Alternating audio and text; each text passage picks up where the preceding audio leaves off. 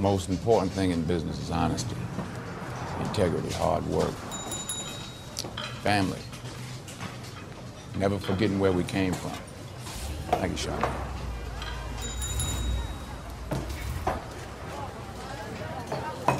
See, you are what you are in this world. That's either one or two things. Either you're somebody, or you're nobody. Be right back. People are always saying about the talk, and I talk, and I talk, and I talk, but guess fucking what? I back it up! I back it up! That means it's time to roll, baby. You've got nothing going on between your ears, buddy. Hey, John, do you think I'm just gonna sit there and let you kill me, John? I mean, really? I think I could beat every girl in my division with one hand. That guy is such a dick. I mean, you show your true colors after a fight, and that fucking guy comes up to me and goes, you know who you are, huh? I don't have much left to say other than you have seen nothing yet. Hope to God you come ready. Hi, Michael Morgan, and welcome to this week's episode of the Wocast. Joining me from the epicenter of the coronavirus is G from WoTV. Yes, sir. How are you, Mike? I'm entrenched in Disney Plus. I have got to admit that I was fighting off for the longest while actually downloading that app and paying $5.99 a month. But it had me hooked as soon as I saw that every single Marvel movie was on there. And the old Marvel series in terms of cartoons, which I used to follow quite closely as a youngster. The X-Men on there, Spider-Man is on there. I think, Disney Plus should be paying me for this plug because I can't recommend it highly enough, because it is a good way of actually keeping occupied, keeping yourself doing something during our quarantine phase, which we are effectively in. We are effectively on lockdown. How about yourself? What's happening with you? Well, I think, Mike, that you should go ahead and try to get a Disney sponsor, because I am obsessed with that streaming network. And Mike, all I do is watch the old school cartoons. I am balls deep in Gargoyles, DuckTales, Spider-Man. Like, every night before I go to bed, I watch cartoons. And then it led me to the DC Comics Universe subscription. Don't go over there, Mike, because I just found, yes, sir, for $7.99 a month, I am now watching Batman and Beyond and all those Batman cartoons I used to watch after school when I was a kid. So, you're joking. Don't get me started. I had no idea I enjoyed cartoons this much, because as an adult, I do not watch them. But I found all the old school shits, Mike. I'm losing my mind, but I'm enjoying myself. Wow. You're right. That is definitely right up my alley, because growing up, I was more of a DC man than a Marvel man. It's the movies that kind of like made me go over to the dark side. I think the movies are well presented, well put together, well acted. And I think the storylines and the aesthetics of the movies on the Marvel or in the Marvel universe are better than DC. So I think we better skip along from this conversation, because I know I'm going to be heading over there once we finish recording. But in terms of news and updates, I should actually be calling you Nostradamus, because Nostradamus, I have to say, was spot on when she was talking about John Jones actually copping a plea with this and escaping scot-free. I mean, effectively, what has he what has he, to his detriment, got out of this plea deal, which is, a reprimand in any way, shape or form? Because when you think about it, look at what he's got out of this now. Let me just pull this up. I have it too. Yeah, he's on supervised probation for 1 year. No, hold on, Mike. Let's go back. He's been charged with DWI, negligent use of a firearm, no proof of insurance. It's petty, but it's a charge. Possession of an open container of alcohol. And he got a slap on the wrist, 1 year supervised probation, 4-day house arrest, use of an ankle monitor, a fine, and 48 hours community service, and a 90-day drug treatment. What did I tell you, Mike? What did I tell you his attorney was going to do? You predicted it. Nostradamus has actually verbatim told me what was going to go down. And the thing is this, none of this I feel is going to change one bit of John's persona, one bit of John's outlook, one bit of the reckless path that he is on. Believe you me, now I'm going to turn Nostradamus on you. Believe you me, we are going to be having a conversation about Jon Jones and his latest mishap. Probably not in the next 6 months, but guaranteed 12 to 18 months. You and I are going to be having a conversation about his slip-up. Yes, please join me in my ability to predict the future. Join me on my side, Mike, because I also did say not only was he going to not get away with this, but he would get the lightest penalty possible because that's what money can buy. And secondly, I hate to say it, but yes, Mike, I am predicting another catastrophe. Yeah. And I'm just praying it doesn't involve hurting someone. And you can tell he's headed in that direction because 4 days after his house arrest, he did the 4 days. He went outside and posted himself with a scooter and the beautiful view of New Mexico and him saying, y'all be good out there. I'm about to go do something with this scooter, whatever. But to me, I interpret that as in bragging, as in mocking. Ha ha, I'm still out here. Ha ha. You know what I mean? I'm out here in this beautiful location. I'm happy. Y'all be good now. I'm trying to tell y'all this kid, man. I'm not gonna call him any insults or anything like that, but I'm telling you, we've got a bad boy amongst us. We have someone here that's got some serious issues. I'm gonna call him an insult. Teflon John. Nothing seems to stick to Teflon John. And the thing is this, he's out here mocking us, showing us the scenery when we're on lockdown. Yes. We've spent more time incarcerated, albeit in our own homes, than he has. Exactly. And this is someone that just was on video talking about his children, had a gun in the car, got arrested, and there's no accountability. There's no apologizing to the possible or future victims of whatever occurred. Like he could have hurt somebody. He didn't apologize about his behavior. He didn't apologize to the fans that he's let down again. Instead, he chose to go on Twitter and kind of brag that he's outdoors while everyone else is kind of doing the right thing and quarantining themselves. But he had a point to prove. I'm telling you, this guy is headed in a very negative direction, and we all need to pray that he doesn't hurt somebody in the process.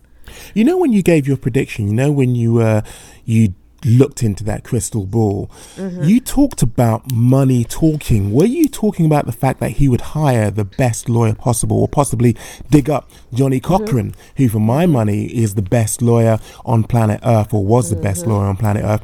Was it that you were talking about, or was it that he literally paid his way out? Is there a way of actually giving a substantial monetary donation, as it were, in terms of the state? Is that how it works? Talk me through this. No, because I think what you're discussing is just corruption. It sounds like, does John have the money to pay off someone that can be like, give him 96 hours and an ankle monitor? No, I don't think that's how the holes in our criminal justice system works. What I think is that this involves classism, this involves money, this involves socioeconomic status, meaning because John is a multimillionaire, which I assume, which I think I've heard, I don't know his net worth, but he has the money to afford an attorney that can get him the best possible deal.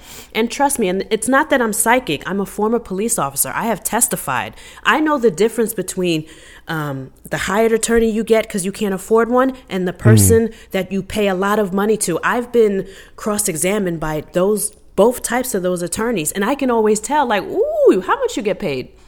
I'm actually over here like, wow, you're making me think. You're trying to trip me up. That's an attorney that's well paid, okay? Jon Jones can afford to get him the best representation out here that will get him what we saw, which was 1 year supervised probation and someone that's already outside making fun of us and jeering us with it. He's rich. He can afford that. Rich people can kind of get away with crime. Michael, let you do what he did and not have the money to get the attorney that you have. As a black man, and also as a man that doesn't have the net worth of Jon Jones, I'm telling you right now, the outcome would have been different. I was quite shocked because I know the judicial system, like in the UK, if you are a black man, it doesn't actually fare very well for you. So I had to check that we were, in fact, talking about black Jon Jones and not white Jon Jones, who is sometimes mistaken for Jon Jones on Twitter. And also on Twitter, I did have, because, I'm always talking about race. I did have some people like, oh, look, a black guy, Gina, got away with a crime. Just because one black person was favorable in our criminal justice does not mean that there aren't any atrocities or discrimination to black men or black people in the justice system. One black person getting away with a crime does not negate Emmett Till, Medgar Evans, and all the other people that have been killed during the civil rights, movement, and also present day 2020. It still exists and it's still happening. John Jones just happens to be a multimillionaire and a black man, and that works in his favor that he has money. He can not pay people off, he can afford to get this beautiful representation. But it doesn't negate the fact that discrimination does occur in our community. I'm telling you right now, Mike, you do the same shit he did in New Mexico, and not with the bread that you have. And I'm telling you, you might have had a more stern penalty. I firmly believe that. Yes. Wow. Well, sticking with the theme of money, one promotion who is going to look for probably alternative means by which they can actually recoup the money that they're going to lose in cancelling 3 of their events is Bellator. Bellator 242 and the European series, which was Bellator London, and Bellator 243. Due to be held on the 29th of May. All their May events, in fact, have been postponed. Now, I think it's a timely segue into this week's guest, who was one half of the main event and it was due to take place, and that was Cal Ellinor versus James Gallagher. We have this week's guest, Cal Ellinor, on the line. Hello. Cal Ellinor, how you doing, my man? Yeah, how you doing, mate? You all right? I'm real good. Snug as a bug in the rug, and with this self-isolation and lockdown, there's no other alternative, really. How about yourself? Same, mate. Pretty much chilling, mate. Been for a couple of bike rides and chilled with the bands, mostly, mate. Nice. Well, I'm glad you're sounding like positively upbeat, considering what the situation is right now. May 16th, yourself versus Mr. Strabannable himself, Mr. Gallagher, was supposed to have actually taken place on London soil. Is no more. Bellator actually released a statement this week to say their next 3 cards, taking place in May, is no longer a goer, and that means that Bellator London is actually postponed. What's your feelings on that?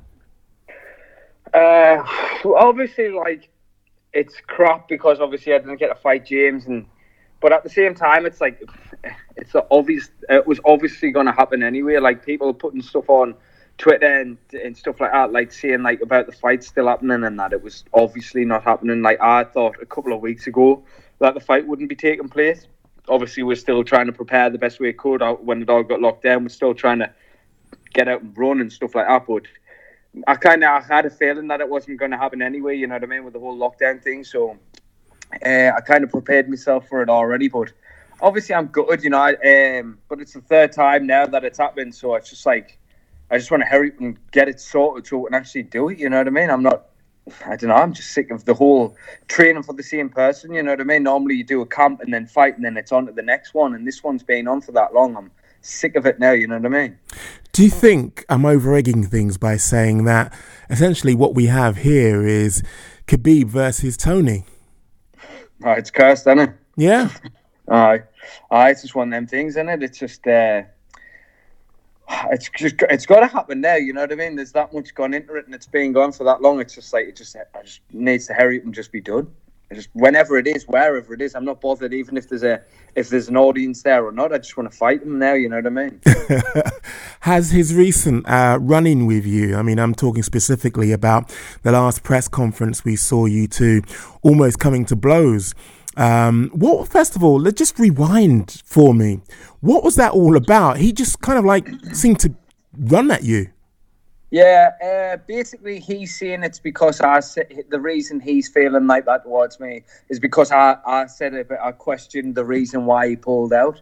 But the reason I was saying that stuff about him is because I just you see all this about how you'd fight whenever and this and that and the other, but then you pulled out 2 weeks out from the fight with a bad back, whatever, you know what I mean? When I had all that stuff going on the first time when I was pulled out from the fight, he came out and said loads of stuff about me after as if that was my fault. So I was just like, well, what, you can say that about me, but then you pull out for having a bad back. It's like, I've had a bad back since I was 13-year-old, since I first started wrestling or whatever, you know what I mean? Whatever, you know what I mean? So it's like, oh, well, man, you cannot say that about me and then pull out for having a bad back. So that's why I was laying into him about that, because I was just like, well, you're a hypocrite, you know what I mean? You say one thing and then contradict yourself the next. So that's why I said all that about him. And I think it got under his skin a bit. And then obviously now he's getting angry and stuff like that. And then he's trying to say that I'm agitated and that he's under my skin. And I'm not really bothered about him at all. Like, as you've seen, I went out to New York by myself. I was sat there and by myself there. I did the same in the press conference in Dublin. I'm not bothered about him one bit. And for him to say that, it's ridiculous. And then obviously he's pushing me face at the face-offs, and then he's running over to us when my back's turned like he always does to people. So I don't know, man. It is what it is. So you didn't actually say anything to trigger him in terms of when you saw him running at you. You hadn't actually triggered that by words. He was still annoyed by what you'd said previously. Was that what that was all about? I'm not too sure about why he ran at us after. I was talking to Victoria Gracie, and there was somebody with Victoria, and someone recently said that might have been his girlfriend or whatever. I didn't know. So maybe thought I was talking to her, which I wasn't. And he's come running over about that. But if that's the case, then that's even more ridiculous. You know what I mean? Like, why am I going to randomly start talking to his missus? You know what I mean? I'm not that kind of guy. You know what I mean? I've got my own shit going on. You know what I mean? So maybe that's why he did it. I'm not really sure, but that's what I saw somebody say in the comments anyway. So that might have been it. Wow. Now, in hindsight, I mean, you saw what actually happened, obviously, on the day with him and Mike Kimball. Do you think that's the key to actually getting under his skin, in that words do seem to affect him? I mean, are you going to ramp this up, or is that it for you? Are you drawing a line under that scenario? You know what it is? If the fight gets whenever they give us a date, if the fight gets sorted again, then, you know what I mean? The way it is I'll just say it as it is, and I'm just saying what I believe will happen in the fight. Like, I think I will knock James out. He can say what he wants about me not having knockout power or not like that, but it's like, anytime I've ever clipped somebody properly, I've not had the chance to knock them out because I've ended up submitting them. I'm not a grappler. He thinks I'm a grappler, and I can grapple, but I'm not a grappler. I'm a striker, and he's going to find that out. And I feel like it bothers him when I say stuff like that. You know, he gets angry, he gets all tense and that, and it is what it is. That's why I'm just saying, I just believe I will knock him out, or I'll finish him from hurting him with shots anyway. So, and I think that bothers him. So if we do get re-signed and fight again, I'll be letting him know that again. And in terms of the actual build-up, you said that, you know, you were actually getting out to run recently, but obviously running is, in terms of cardio, that's only half the prep. How are you actually, in terms of bodies, in terms of wrestling, in terms of sparring, how are you actually preparing under lockdown? I wasn't. That's just it, you know, like... As long as my weight was good and I was fit, I would have fought James regardless. Aside from that, obviously everything else in the house is, you're limited, especially limited when you've got two kids as well. Like, it's not like I can just randomly burst into like some circuit in my front room like I've been watching people doing, or shadowboxing in the back garden and stuff like that. Like, I'm in the house, I'm being a parent, you know what I mean? It's hard. So aside from that, it was just more so just eating, trying to keep my weight down, and then obviously running. Obviously it's not a camp at all, and it's not ideal, but until I was told otherwise, I wasn't really sure what was happening, and obviously so I still had to kind of try and do something, you know what I mean? So obviously it is what it is. I was just trying to tick over and basically try and say what was going to happen, you know what I mean? I was kind of I was thinking, oh well, I might try to see or fight somewhere else, or fight behind closed doors somewhere else, or whatever. That I wasn't under any kind of influence of anything, you know. I didn't know what was going to happen, so I just tried to do my own thing.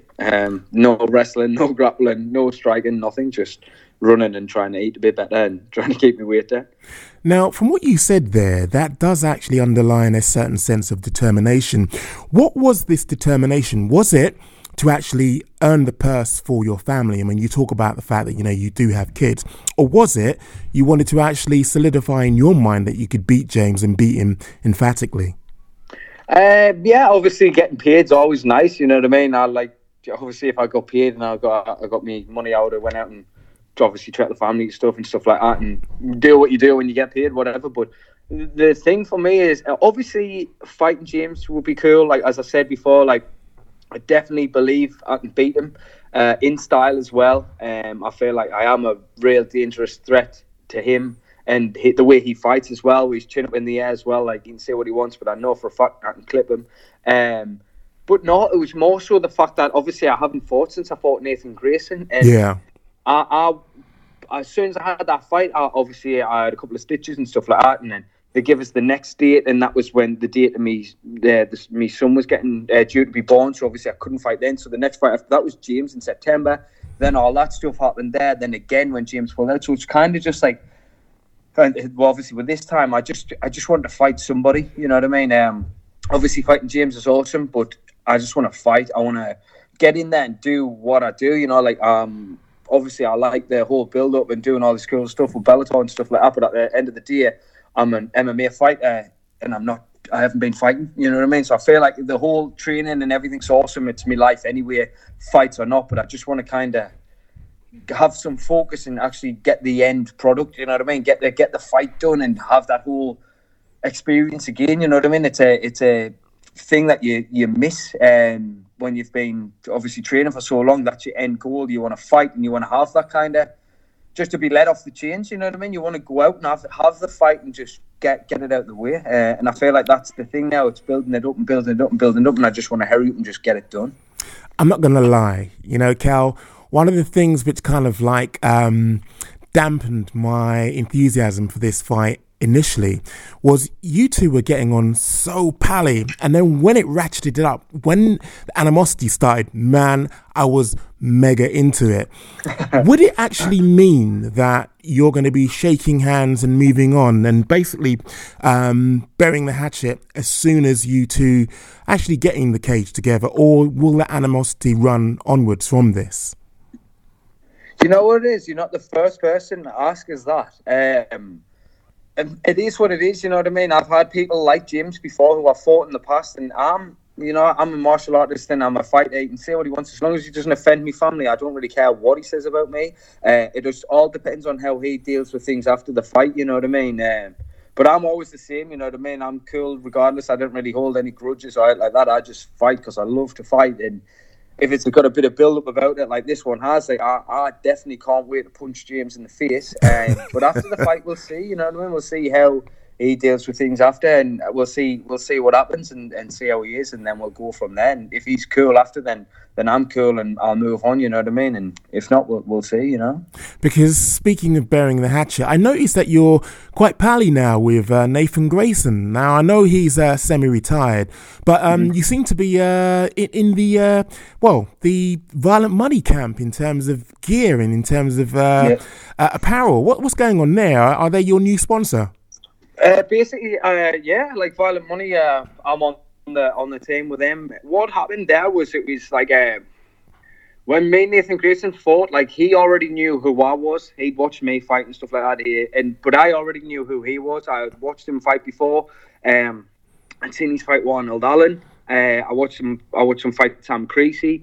So I knew how tough a fight he was. So although obviously we were fighting each other and we didn't speak to each other before the fight, I already kind of respected him in the sense of him being a tough fight. I just didn't know how he was going to be as a person until after the fight. Yeah. And the way he conducted himself after the fight it just showed us the type of person he was, you know what I mean? Like, and he's got kids and just the same kind of upbringing as me, you know, and we got on well, and then we just got in touch, and then since then I've been mates with him, you know, and he's a genuine person, and there's not many people like that about, you know, and I've got a lot of time for him. So when he gave us the opportunity to be involved with Violent Money, I jumped at the chance, you know what I mean? And I've been trying to twist his arm to kind of get him to fight again. I think he would I feel like he's got loads of good fights left in him, and I feel like this is the perfect time for him to do it. And I feel like it can be a tough fight for anyone at bantamweight, and I feel like even at flyweight, he could really make some waves. So I'm trying to get him back into it and trying to do some training with him, and maybe even help each other out with a camp and get back in, you know what I mean? I feel like he can help me improve, and I feel like I can help him improve as well, help each other. Yeah, I totally echo your thoughts there. He's a very genuine individual. What I like about him the most is that, you know, he says what he means and he means what he says. When he talks about knowing your worth and getting paid what you are due, he really does mean it. And he was one of the people, if you know, I think we need to give him his due. He was one of the people who spearheaded the whole violent money movement in terms of not just repping a brand, but actually personifying the fact that if you are worth a certain amount, you should be paid that. And what I liked about him is that this has actually rubbed off on other fighters in terms of their ethos too, which kind of leads me on to my final question. Obviously, this fight has been postponed, but in the meantime, you do mention you have a family, you do mention you have commitments, you do mention that, you know, you are a prize fighter.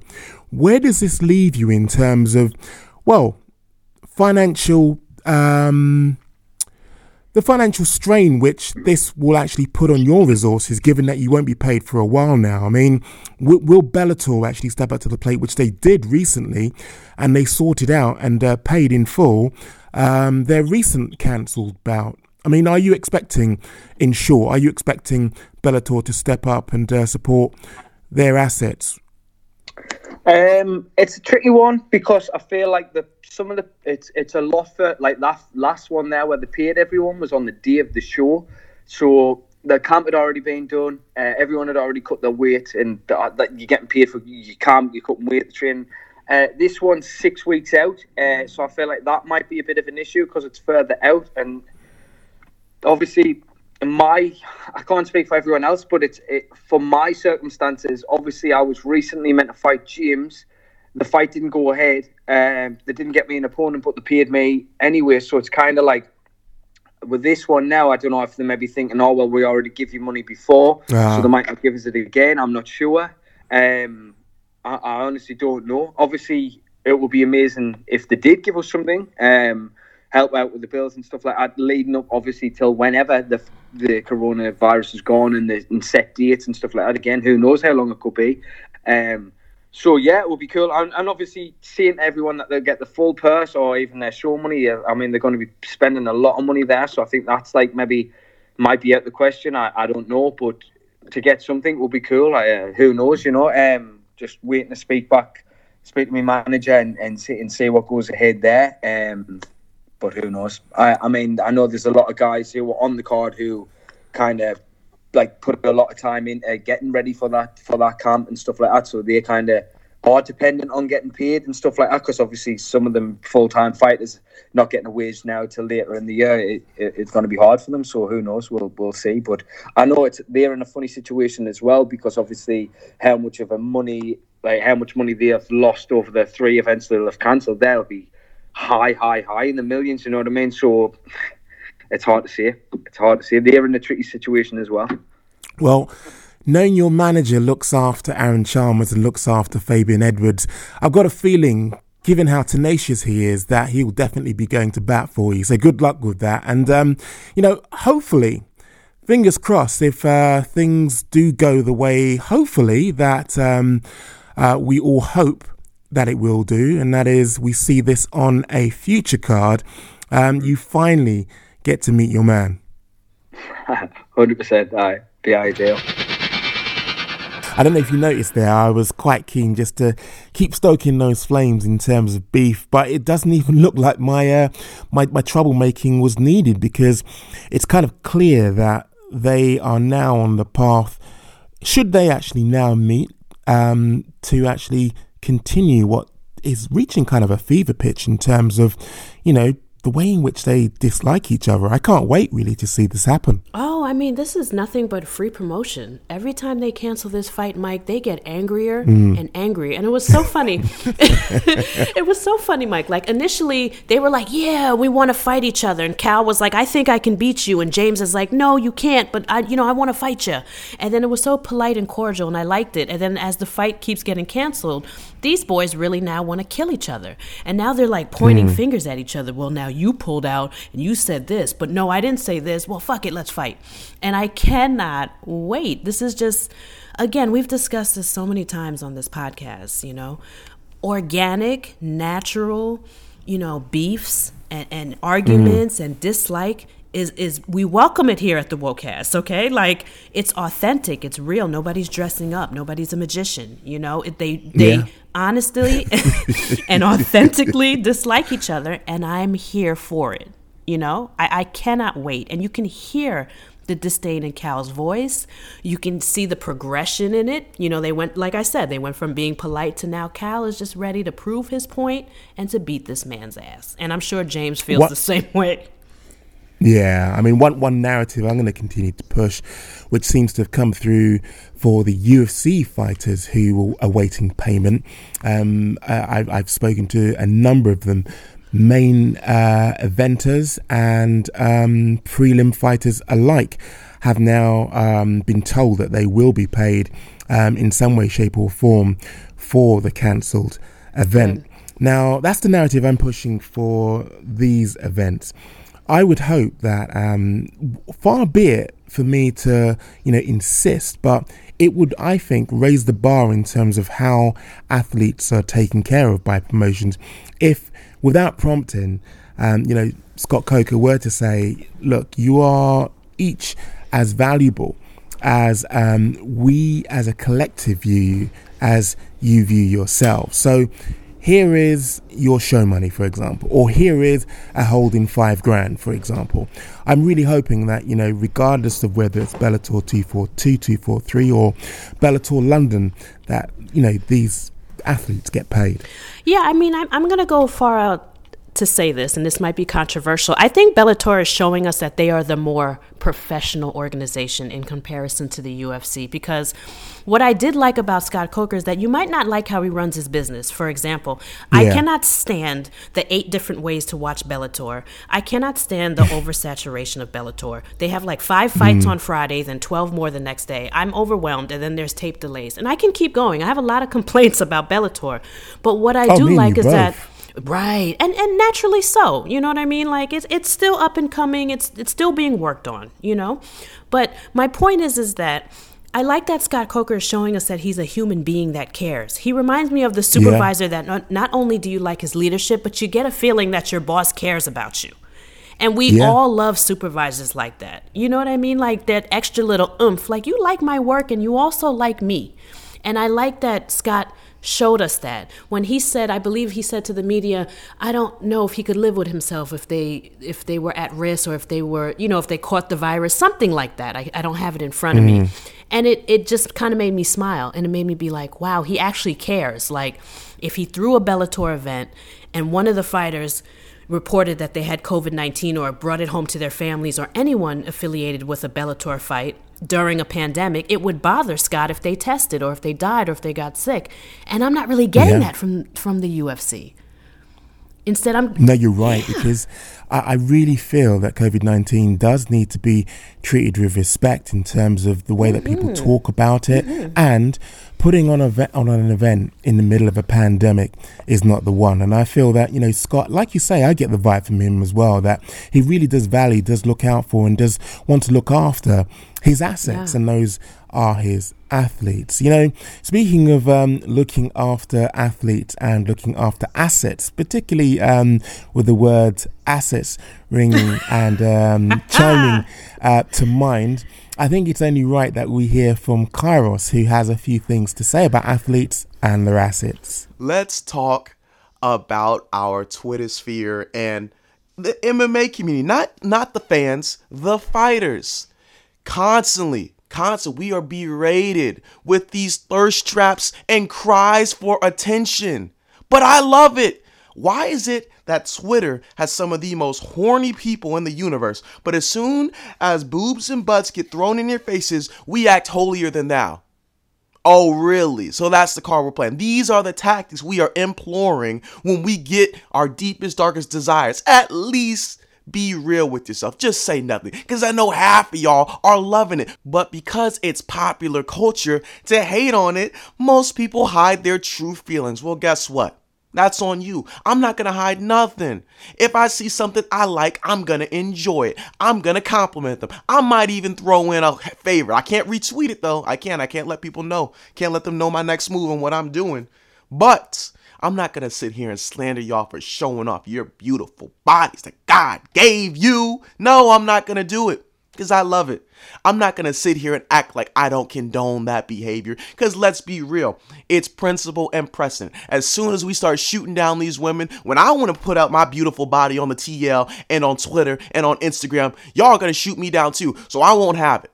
I'm going to practice what I preach, and what I'm preaching is body positivity. If Paige VanZant wants to show off her naked body in her garden with her naked boyfriend, as long as I ain't got to see her boyfriend, I don't care. If Valerie Lareda wants to put out some videos on TikTok of her doing what basically I've seen every single woman on the planet do in terms of dance moves, let her do that. Let her do that. If any Rachel Osby, whatever, Angela Hill, whoever people you guys want to do something like that, let them do it.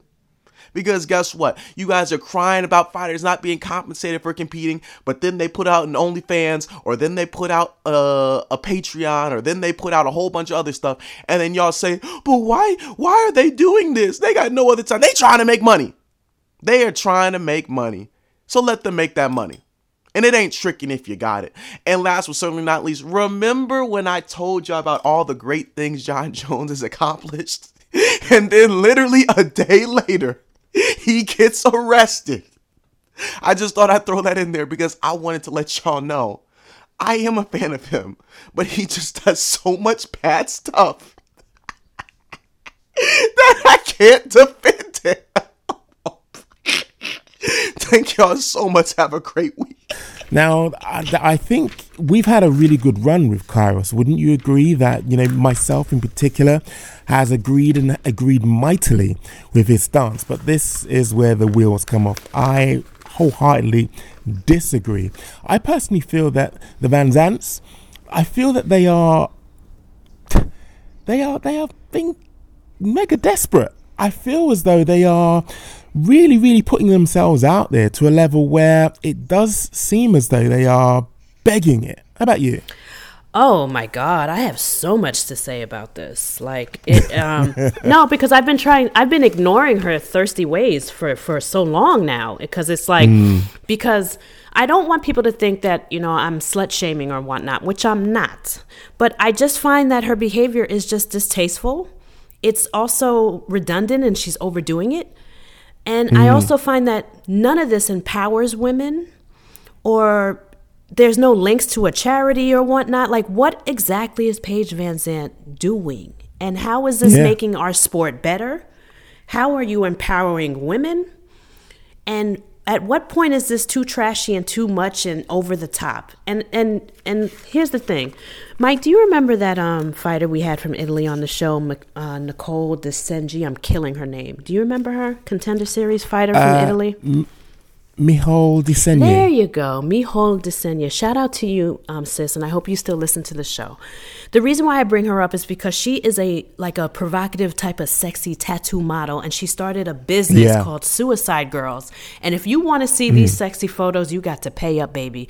And and guess what? I support it. You know why? When we had her on the show, all she talked about was, I do that because it makes me feel good.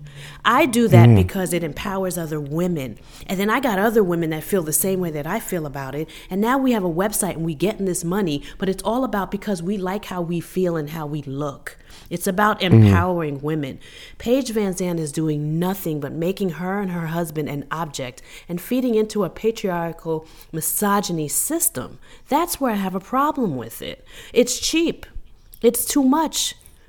Take your fans that enjoy this and have your own MMA only fans page and take all the thirst traps with you and leave the sport alone. I don't even... See, do you... Go ahead, Mike. I'm rambling. I was about to say, do you think, though, there is a bait and switch happening here? Because I'm not sure if you've seen the latest tweet or the latest communication from the Van Zants. But basically, what Paige is saying is, this is my number. I want you to text me and you and I can have a one-on-one conversation. Now, there's the bait and switch there in my mind, in the back of my mind, is saying that's data capture. That is classic data capture 101. Mm-hmm. I'm giving you something for free, i.e. me, and what you're giving me is your data. The most valuable commodity that we have on planet Earth right now, you know what it is? It's data. Yeah. So that data you can actually either monetize, and that is you can sell on, or you can actually use to plug goods to actually market things which you are going to make money from. What do you reckon of that? I honestly, again, I do not knock her for making money, but I think the problem that I have with this is that it's distasteful, corny, and misogynist. It's misogyny all over it. And that's the problem I have with it. It's not tasteful. It does nothing for women. And I don't mind that she's even making money from this. I don't mind when women make money in this type of fashion. It's not for me. But when is it over the top? And also, I do like that she put her phone number. Believe this or not, I like that she put her phone number up and said, here, call this number if you want to be a thirst trap with me. You know why? Take your thirst trap fans and get them off my timeline, get them out of MMA, take the people that want to see your fake tits and see you act crazy with your husband, get them out of MMA and go in a corner and make your money and do that. Because some of us actually watch the UFC to see Paige Van Zant fight. We don't pay money to see her and her husband being all weird and naked in the motherfucking kitchen. You know what I'm saying? Like, and that goes for Valerie too. At what point do you bring it back to MMA and make this about why we're here in the first motherfucking place, which is fighting? The moment Paige stops this nonsense and is like, gee, I'm training, I'm fighting Rebus, I'm back. I'm Paige Van Zant all day. But if she keeps putting her butt cheeks out there and her husband out there, go in the corner, put your number out, take all the thirsty people with you, and get the fuck out of MMA for a minute.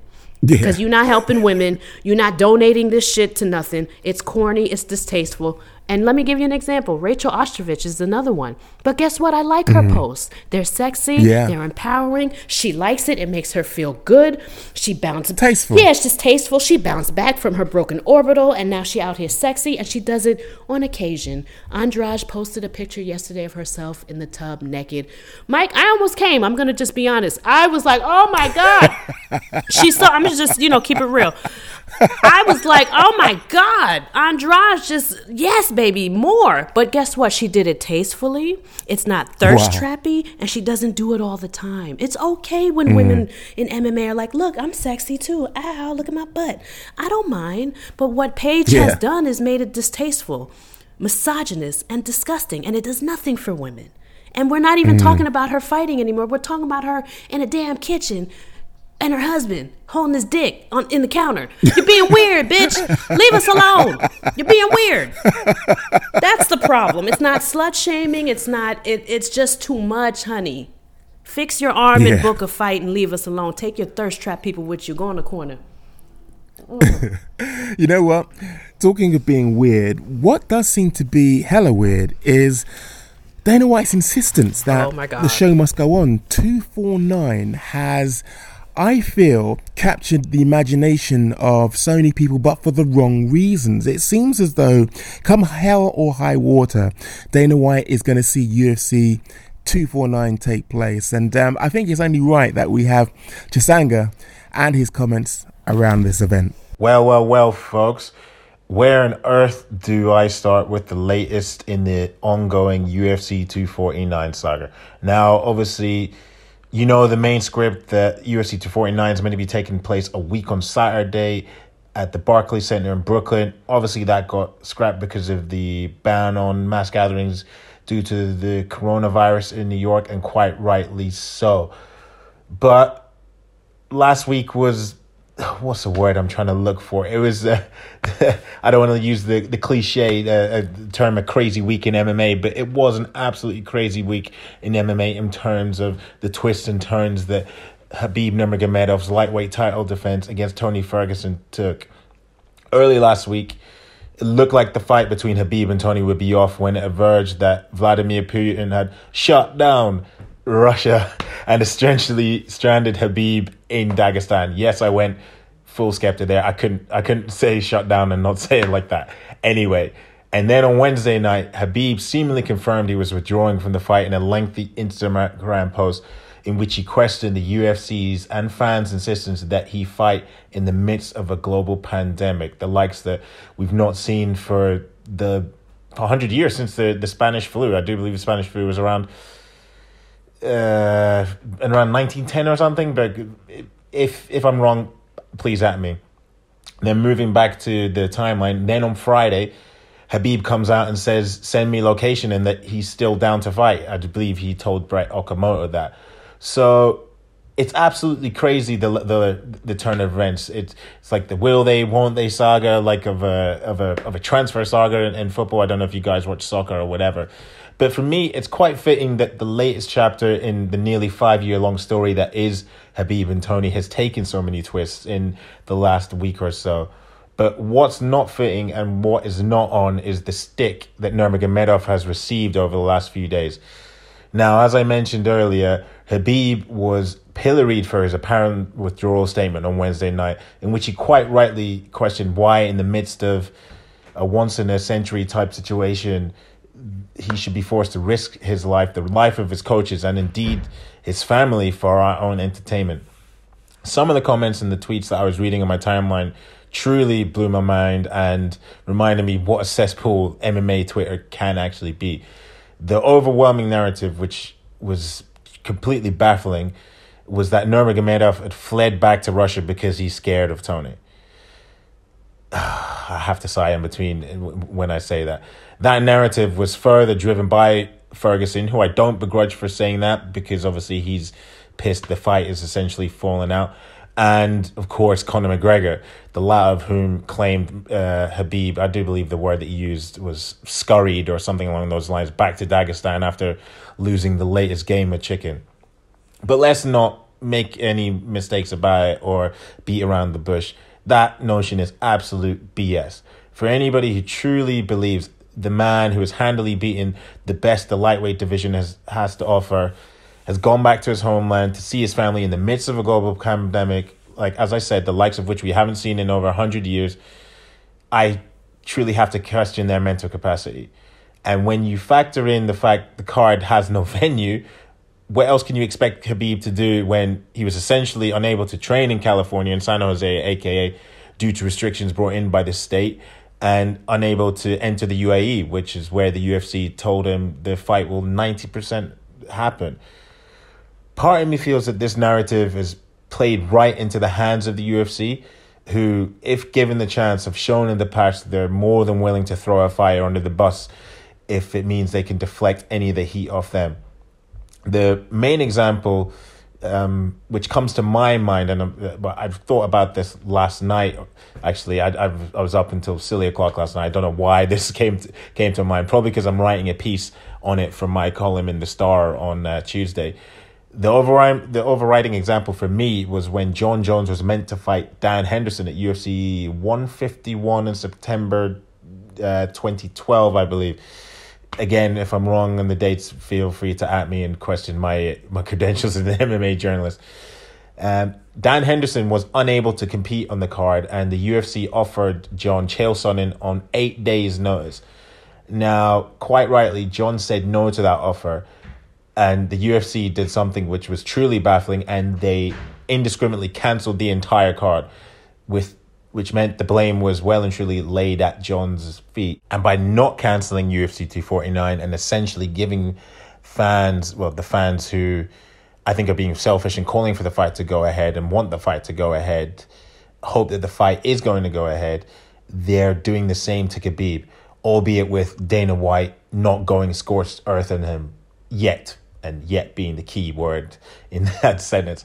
I, for one, don't believe this fight is going to happen, but what I don't want to happen is for Khabib to be wrongly blamed for a card that should have been cancelled weeks ago getting cancelled. All right, guys, that's all from me, Chisanga Malar from the Daily Star and Daily Express. Take care, stay safe, stay with your families, and stay indoors. All right. So Chisanga's bit kind of triggered me, Mike. And Chisanga, I love you. You did a good job. It's not you. It's what we're talking about here. I don't understand how Tony Ferguson, who has a family of his own, and that this is a man that if you ask a question about his family, he's so protective. He says, fuck you. You know, like you can't touch his family. You can't talk about his family. You can't do nothing about his family. And Conor McGregor is in Ireland telling the government to shut down. He's telling everyone to social distance and to stay home. But yet these two people dragged Khabib for staying home. I don't understand. These are two family men that themselves that are probably quarantining and at home. And they're making fun of Khabib for doing the same thing and putting it out there that he's ducking them. Totally inappropriate and not the message you need to send to fans right now. It just really isn't. Have some respect for your competitor, you know? You know something? I really do feel that this is what I feel defines journalism. And that is Chisanga has cut straight to the chase. There was an underlying reason. There's a reason that underpinned Khabib Nurmagomedov's journey back home. His life is more valuable than the commodity that seems to be attached to it by the promotion that supposedly looks out for his interests. The fact is, he's not the coronavirus. I think he said this in one of his interviews. The fact of the matter is, his health is more important. And really and truly, he was told that it was going to be in Abu Dhabi. So, of course, he left the country. Now, what seems to be the pressing issue here isn't their health. It's actually making this event take place regardless and against all odds. Now, that doesn't actually speak to the caring and wonderful promotion that is looking out for the fighters that Dana White would have us believe that he is helming. It strikes me that this is a capitalist organization, which is fine. It's a capitalist which is world, helmed by a person. Yeah, which is helmed by a person who has dollar signs in his eyes, because he's not getting paid. The promotion is losing money, hemorrhaging money by not holding events. That is a fact. Now, whilst, it's okay, well and good for me to sit here as a person, obviously, who hasn't the magnitude in terms of an organization to look after and to look out for, I have to side with Khabib. His health comes first, and the way that he's kind of like played this has been masterful. He's put himself in the driver's seat and he is dictating the pace. He isn't actually been told to jump and then ask how high. He's actually saying, no, wait, my health is more important. Yeah, I knew that from when this started. I was like, Khabib's not leaving his family to go fight, and the UFC doesn't even have a location for him. First of all, how are you trying to get these people to fight when you don't even have the decency to tell them the fight is postponed, canceled, or in the works? You're saying nothing to these people, but yet you drag them when they can't meet your unprofessional, crazy demands. I couldn't work for the UFC. I need professionalism and structure for me to even do what I can do. So I can't even imagine what they're going through. Can you imagine being dragged for not going to a fight and the people that want you to fight don't even know where it is during a pandemic? I can. It's crazy. It's crazy. I think it was Chisanga who said this during his piece. What Dana does consistently is where it suits him, he will ensure that he will throw you under the bus so that you take the heat, and the heat is firmly off him, away from him, deflecting him. That's classic Trumpism as far as I'm concerned. And that is Trump behavior. And it seems like, I think we discussed this on the last podcast, there's a lot of parallels between Trump and Dana White. Well, let's unequivocally. Absolutely, and I totally agree with you on that. But let's look into our our magic ball and try to predict the future. Mike, do you think this fight takes place or not? Because I've got some tidbit information for you here. I don't know if you know this, but the president of Belarus is offering to have the fight in his country. There's no coronavirus, there's no cases, there's no travel bans. He's acting as if he calls it a psychosis, and he refused to acknowledge it.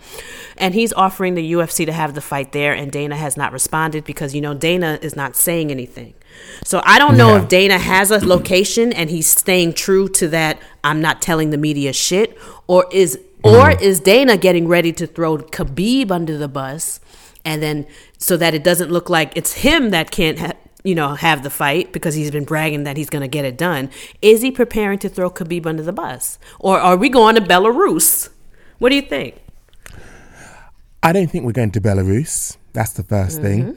I think by every single word that Khabib has uttered, he is checked out of this fight. He is not fighting. There is nothing that says to me that he is preparing for a world championship bout. When has he sparred? When has he worked on his cardio? When has he started to prepare mentally for this, physically for this? There has been no preparation on a championship level. So why should he go into this half-assed, half-cocked, and basically risk his legacy? And his health. And his health. And his health. And then his family's health. A lot of people don't know this. Khabib is extremely private. But I do believe Khabib's wife just gave birth a couple of months ago. I think he has like a 5 or a 6 month old at home. I just got the tea a couple days ago. But I don't know if it's credible, but it's something that I've been hearing. And he's extremely private. Why would he be away from them during a pandemic? And also, Khabib is not doing anything that most of us aren't doing. Like, I'm at home. There you go. I'm at home with my cat. If I had a 5-month-old, I'd really be at home. And here's another thing. We talked about economy and whatnot. If global governments are saying, fuck the economy, everybody stay home and let the economy crash, why isn't the UFC taking that serious? Like, several world governments have shut down and they know their economies are crashing. I would think that COVID-19 should be taken serious and, like you said, given the respect that it deserves. Yeah. Global companies that are fueled and funded and thrive off of capitalism are saying, fuck the economy, everybody stay inside. I think we need to pay attention to that and do it. And I don't see why UFC fighters are being dragged for that. I just don't. You know something? Not that I'm wishing this on anybody, but it appears that people who are the worst detractors of COVID-19 are those people who've had no connection or no experience, or are just gutting this out because they don't believe that it's a threat. But Mike, hold up, Our Prime Minister, Mike. Allow me to interrupt because you just got my gears going. Those same people are quarantining. That's the part that pisses me off because Ken Shamrock, Jake Shields, there's a few others out there, particularly fighters, that are bragging that this is just, Pat Miletich, Renzo Gracie. If you guys look up their accounts, you can see the rhetoric for anti-COVID. We're all exaggerating, yada, yada, yada. Yeah. But when you at them, and these men are like responsive. They're not like Conor. They respond to fans. Do me a favor, y'all. Do what I did. I at all of them and was like, are you social distancing or quarantining? They don't respond. You know why? Because they are. You know what I mean? Like, that's the part that gets me, Mike, is that I haven't seen Dana White do an interview outside his home since this started. When he did the Barstool interview and he shitted on the media, he was on a couch. He touted that he was home. All these people talking about, if I get it, that's fine. Why are you on the couch at home? Go get it. Why are you telling us that this is overblown and this is just more people get killed in car accidents, like Ken Shamrock said, or Jake Shields saying, the economy and this is just ridiculous. Why aren't you outside? I have no respect for anybody that says that the economy is more important or that this is just the flu. Go fucking get it. Because I want to go outside too, Mike. I'm tired. I want to go outside. I had a life before this, but I'm staying inside because I think this is something that's very serious. So I don't understand this. Go ahead. And speaking of serious, you see, that's the point which you've nicely linked back to. Go out and get it. Our Prime Minister was talking about, going into hospital wards where there were people with COVID-19, shaking their hands, and he's continuing to shake hands. Now, he's obviously since then distanced himself from what he said publicly, and it turns out that he now has COVID-19. Now, he initially was saying he displayed mild symptoms of the actual COVID-19. Now, I was watching, it looked like a Zoom call with all of the cabinet end of last week, and he looked terrible. It just flashed up on my screen literally about 2 minutes ago that he has now been admitted to hospital. They only admit you to hospital if they have grave concerns over your health, i.e. they have to put you on a ventilator. So no one can tell me that he's now committed to this fraudulent phrase of just displaying mild symptoms. If they're admitting you to hospital, there is something gravely and quite seriously wrong. So you can best believe that the rhetoric from now on is going to be, this is something to respect and this is something to take serious. So that's why I'm confused as to why are we still discussing that a fight is going to take place. Will it take for a UFC fighter to test for COVID-19 or for some type of scandal to occur? For example, if the fight... I believe it will. Yes.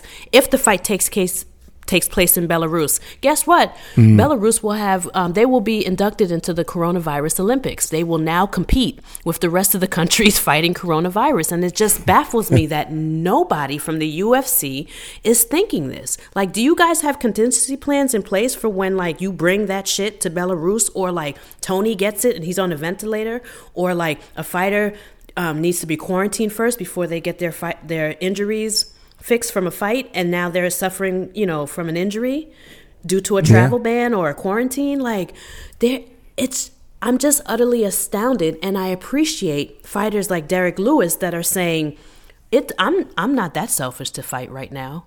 I could give it to a family member. And then you have Tim Kennedy saying that taking people off the beaches and closing stuff is a form of communism. But I guarantee you, he's quarantining himself. I don't understand these people, Mike. And here's another thing. I got a question for you, Mike. It's something I've been thinking about. Alex Scafidi, I'm saying her name all wrong. She got me thinking. She posted the other day, controversial but whatever, articles promoting any fighter's opinions on the pandemic should correct misinformation with fact-checking or a disclosure. Anything less is irresponsible and negligent. Now, for instance, when Cam Shamrock tells everybody that more people died with accidents, and let's just say like a media outlet covers that, don't you think that media outlet is responsible for being like, the CDC says that's incorrect, instead of just pushing this like wrong rhetoric? What do you think about like fact-checking trashy coronavirus takes? That's journalism 101, where you have somebody giving information which is contrary to the facts. It should be either in the course of the interview, if it's an audio one, or in the course of a video interview, or in the course of something which has been written up, you actually refer to the correct information. Yes. So that's kind of like journalism 101. And thank you. And that's why I brought this up. Why isn't that occurring?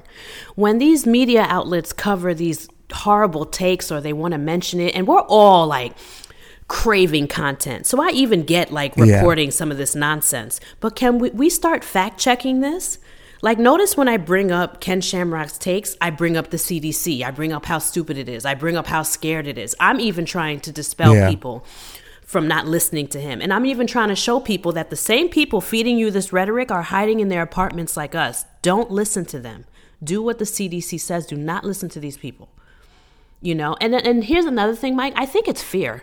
I think all these people telling us that the economy is more important, this is just the flu, I think they're just as scared as us, Mike, and processing it differently. I think you hit the nail on the head, though, when you've asked the question as to where they are they observing social distancing, and the deathly quiet response that you've received, I personally feel speaks volumes. But talking about speaking volumes, we've got some listener feedback and listener comments this week coming through our voicemail. So first up is Jim Asoon. I hope you all are taking heed to staying home, staying safe.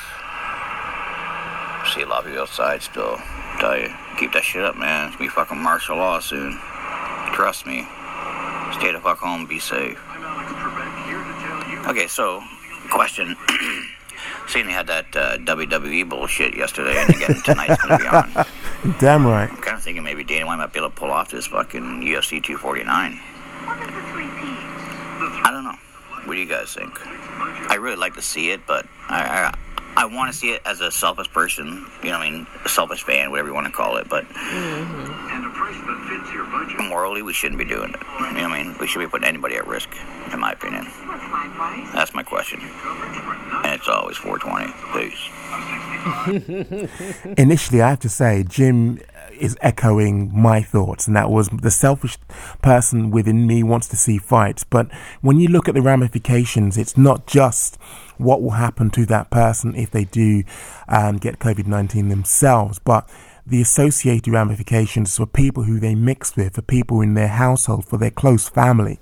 I just think it's just not worth the gamble. This is Russian roulette. Basically, what we're saying here is we are taking a gamble. We're going to take a spin. If we get it, well, we'll have hell to pay. But if we don't, without some entertainment, well, nah, it's not worth the risk, not worth the gamble. We shouldn't be playing Russian roulette. This isn't the Deer Hunter. Oh, excuse the sirens, Mike. I know you like that noise. Oh, Do you hear them? I love it. Mike loves this shit. I fucking hate it. Brooklyn is still, even though we're all inside, Brooklyn is still a little lit. Jim, I totally agree with you. And Mike, if Dana pulls off this COVID-19 event, I'm watching it. I mean, what am I going to do? Boycott it? No, I'm not. I'm going to watch it and I'm going to enjoy myself, but then I'm going to feel so guilty because it's just wrong. And here's another thing that we need to discuss. Like, everyone online is like me. We're getting pissed off at seeing people not social distancing. You also need to be pissed off at the UFC for not social distancing. The more we don't social distance, the more we stay out of work and could lose our jobs and the economy will plummet. Yeah. If we all stay inside, which is including the UFC and these dumbass fighters that want to fight during this time, if we don't get control of this virus, there is no economy to save because there's no population.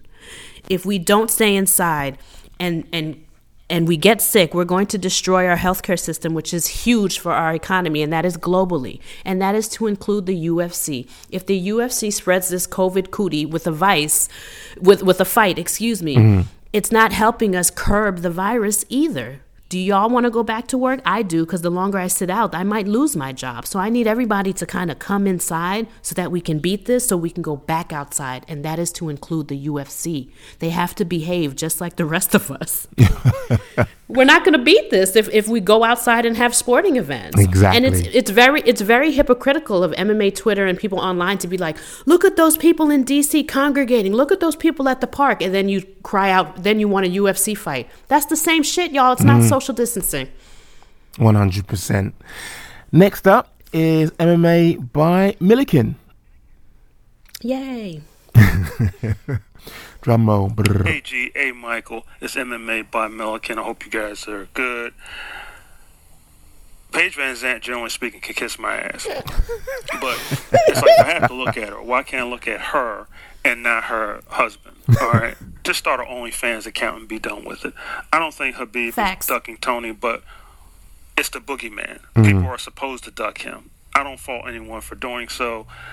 However, I don't have any respect for the fighters that come from out of the woodwork claiming that they think they can beat somebody. That's why they challenge them. No, challenge the person who's the hardest to beat. UFC 249, if you could pick a co-main event, current fighters, anyone, who would it be? Take care. Shout out to Milken. He's one of my favorites, and I love his voice. Milken, I'm with you. Take your Thirsty Fans page and go in a corner and do your fans only. And you know what? It's so funny. I'm glad Milken brought this up because I have a follower on MMA Twitter. Her name is Marley, and she had stated too. She's just like, why is Paige Van Zandt's boyfriend in all the pictures? Like, no one wants to see that small package. That's one. Secondly, Marley's hilarious. She also said, too, like, if Paige Van Zandt was trying to be a feminist and empowered, why is she posing with a man? Some people don't want to see her motherfucking boyfriend because we watch Paige Van Zandt because we know her from fighting, okay? And like, enough already. So I'm with Milken on that. As far as a co-event, Milken, I don't know. I'm so confused and dizzy with this card that I don't know who's available, who's in the United States, who's in Iran, who has COVID-19. I personally don't want to see the fight, so I'm not doing any matchmaking for 249. I think it's a sin if it goes forward. And it's also going to ruin my chances of coming back outside because Dana is spreading the virus that we need to beat. So I can't answer that one. But I will watch Milken if they pull it off. I'm 100% with you because I think we were just discussing that, the longer this goes on, the more likely that, people like you and I will lose our jobs because we are needed to go back to work so that we can actually make money. So we need to actually stay inside so we can go outside. So us actually promoting, us actually matchmaking kind of goes against that. So I'm definitely with you there, G. I can't actually sanction that. But I also agree that, we don't want to see Mr. Paige Van Zandt. In all honesty, I don't even want to see Paige Van Zandt. Like this. I feel as though she should put her content behind a paywall, and that's where it belongs.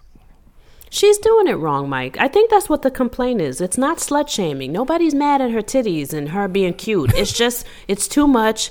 It's becoming exploitative. Mm-hmm. You're distracting us from MMA. You're dragging your little poor husband with it. It's just like, it's not done in good fashion.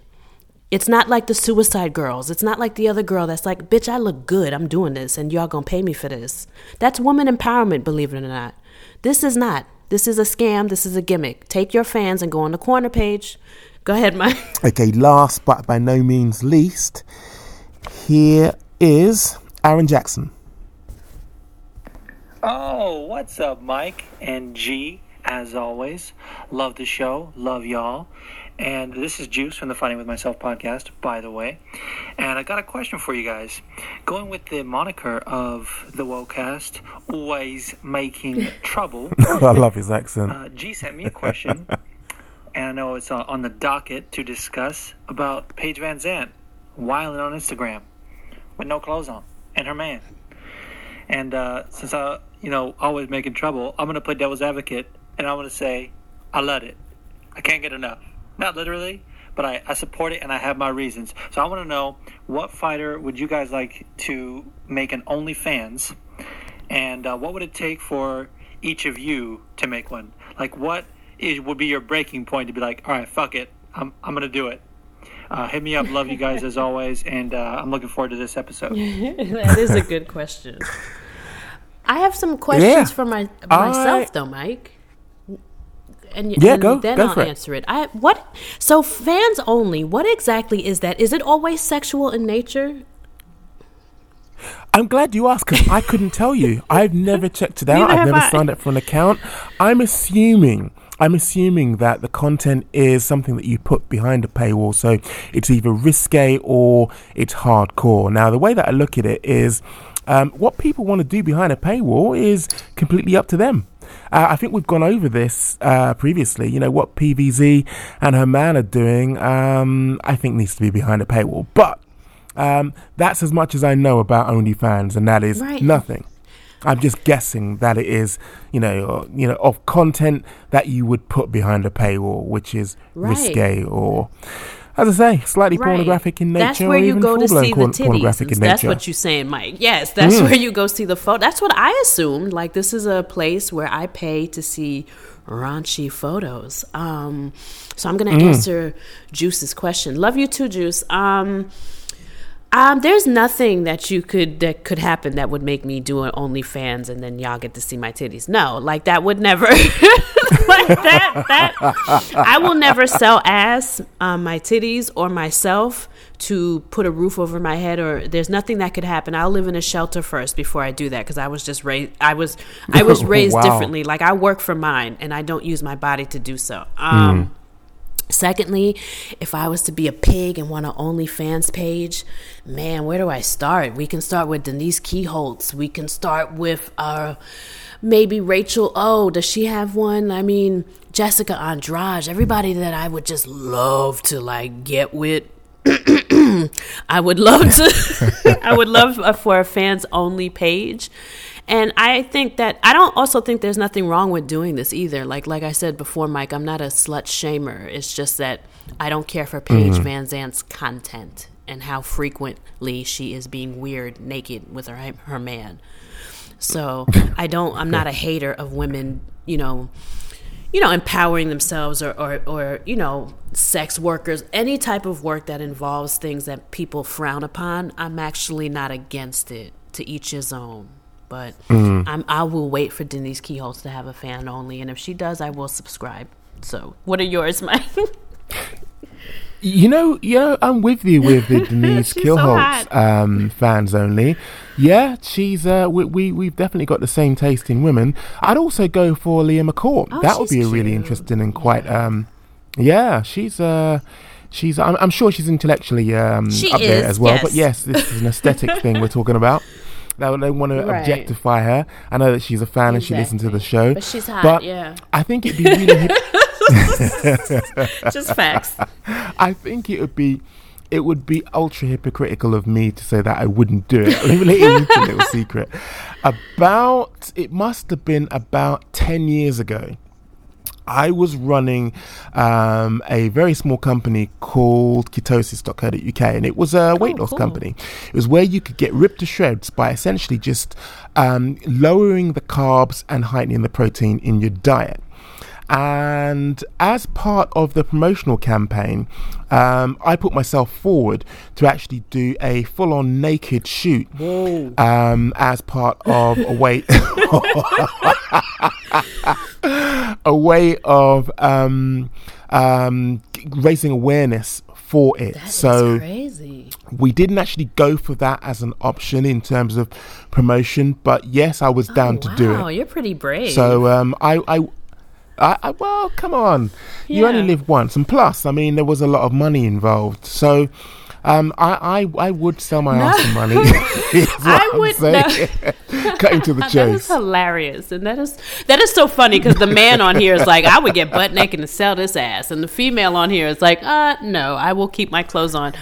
But even when I worked narcotics, the Vice unit, when I was a cop, Mike, we used to do prostitution operations by bust, and I was never the girl that was out naked acting like she was a hoe and a prostitute. I could never bring myself to let my girls out and act like a prostitute, even undercover. And then my male coworkers, they just can't wait for y'all to dress up like a hoe so they can see y'all outside of the police vest and the uniform. So it's like, if I couldn't even fake be a prostitute and be a cop, I highly doubt I could ever do an OnlyFans page. I barely can respond to Kairos with my little videos, let alone have my titties out. Hell no. So in short, you wouldn't. In short, I would, but the price would have to be right. I certainly would do it. Yeah, Mike is like, listen, involved. I got kids. Yeah, let's do this. If I got to take my dick out, I will, and feed these children. I hear you, Mike. Do it. If you got it, flaunt it. Good for you, Mike. And great question, Juice. Well, that about wraps up this episode of the Wocast. You can continue all the conversations that we've started here via Twitter. I'm at Mike WoTV, and G is at? I am at G-Spot MMA. Until next time, make some trouble. Always. Take care, Mike.